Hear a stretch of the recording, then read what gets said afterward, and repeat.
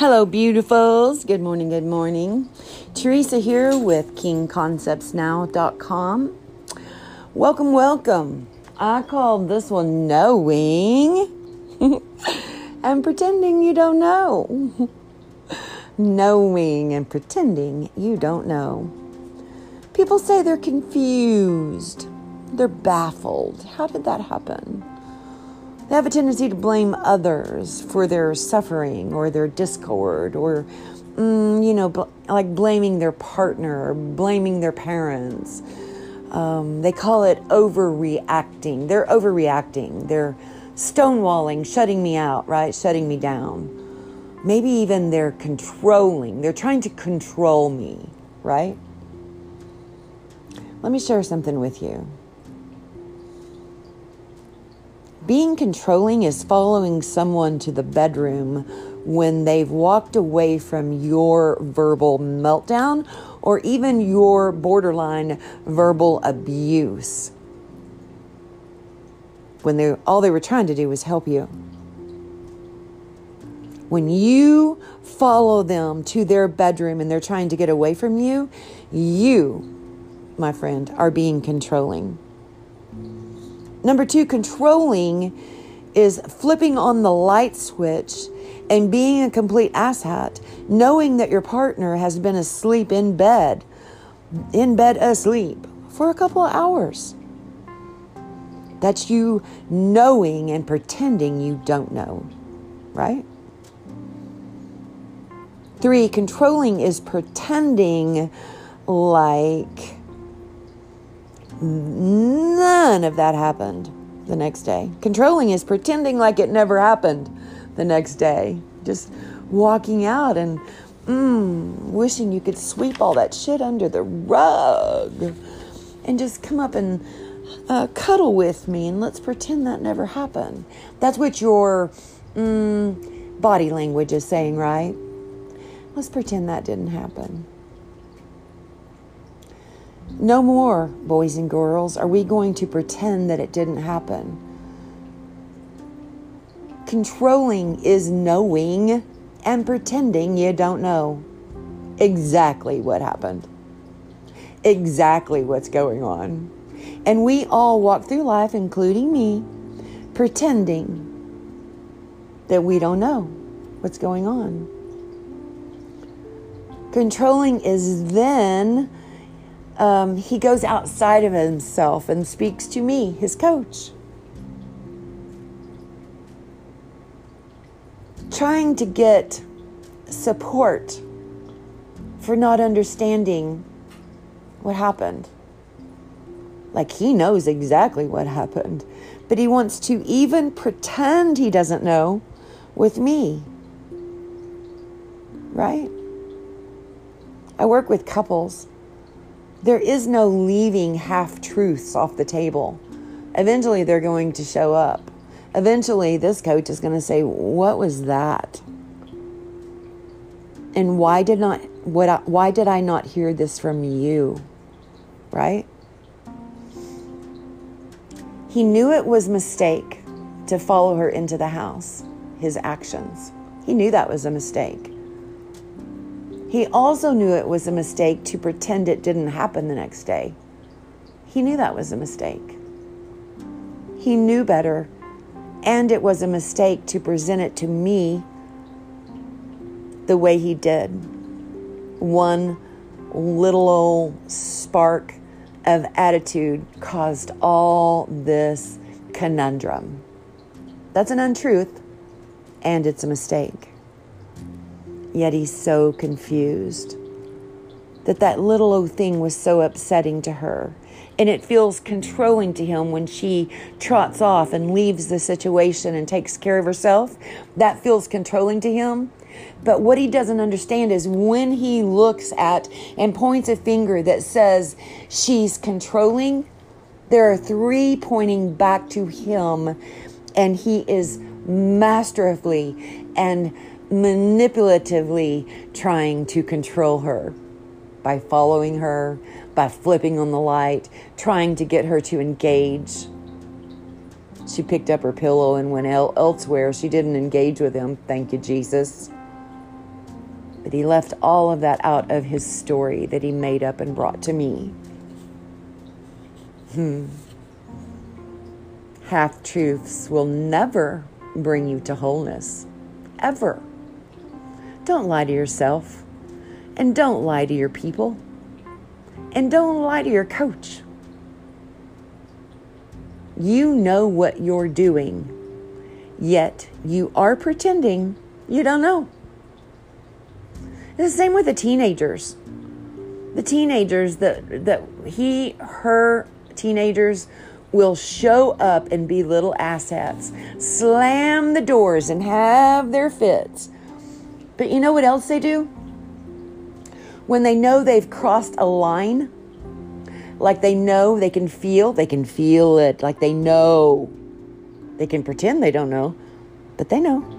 They know, they can feel it when they've crossed a line with you. They will instantly, next day, do a turnaround. Next day, they will pretend like that other thing never happened. And that's fine at first with teenagers. You know, all the hormones are raging and the different things they have to deal with and all that and all that and all that. But golly, 2 and 3 and 4 years down the road, they're still acting like they're 12. They're 19 and they're responding like they're 8 or 10 or 12. You got to sit down and have a come to Jesus meeting and hold them accountable and responsible for what they're doing, or they're not going to be able to gather the tools that will work for them when they head into adulting. Because what they're doing now at 19, they're going out and doing under the adulting umbrella. And there ain't no way they're going to have relationships or friendships or working experiences that are going to be consistent and not full of chaos, because they're chaotic. They don't know how to have accountability, responsibility. They don't know how to sit and take a sacred pause and breathe and take in information that others provide for them, and also speak to what it is that's bothering them. There's no practice going on there. And you know, and I know, that we all must be able to sit, have a sacred pause, listen to our people, and our people respectfully listen to us. That takes practice. And it starts when they're teenagers. And if it hasn't happened when they're teenagers, it can happen when they are adults. You just say, I left something really, really big out of the teaching part of my parenting. And that's that you got to sit. You got to take a sacred pause. You got to be able to listen to me and take responsibility and accountability for the way you're acting.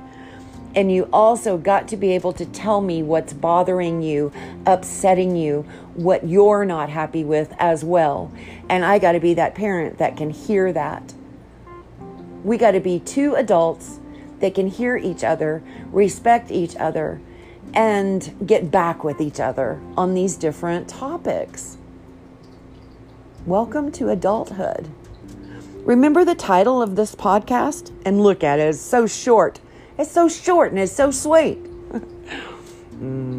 Sweet information, but not sweet to hear it, right? Remember the title of this podcast? Knowing.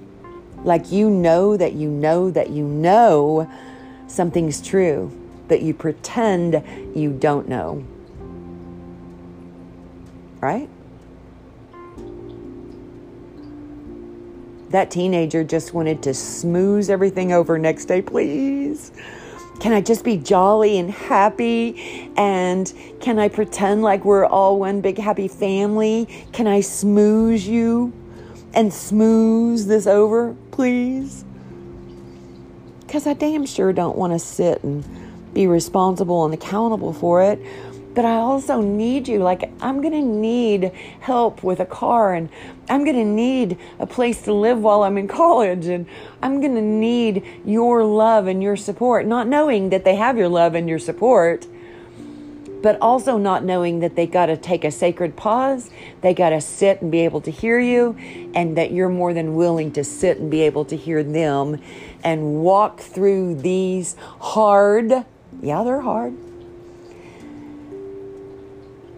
difficult, yeah, they're difficult conversations.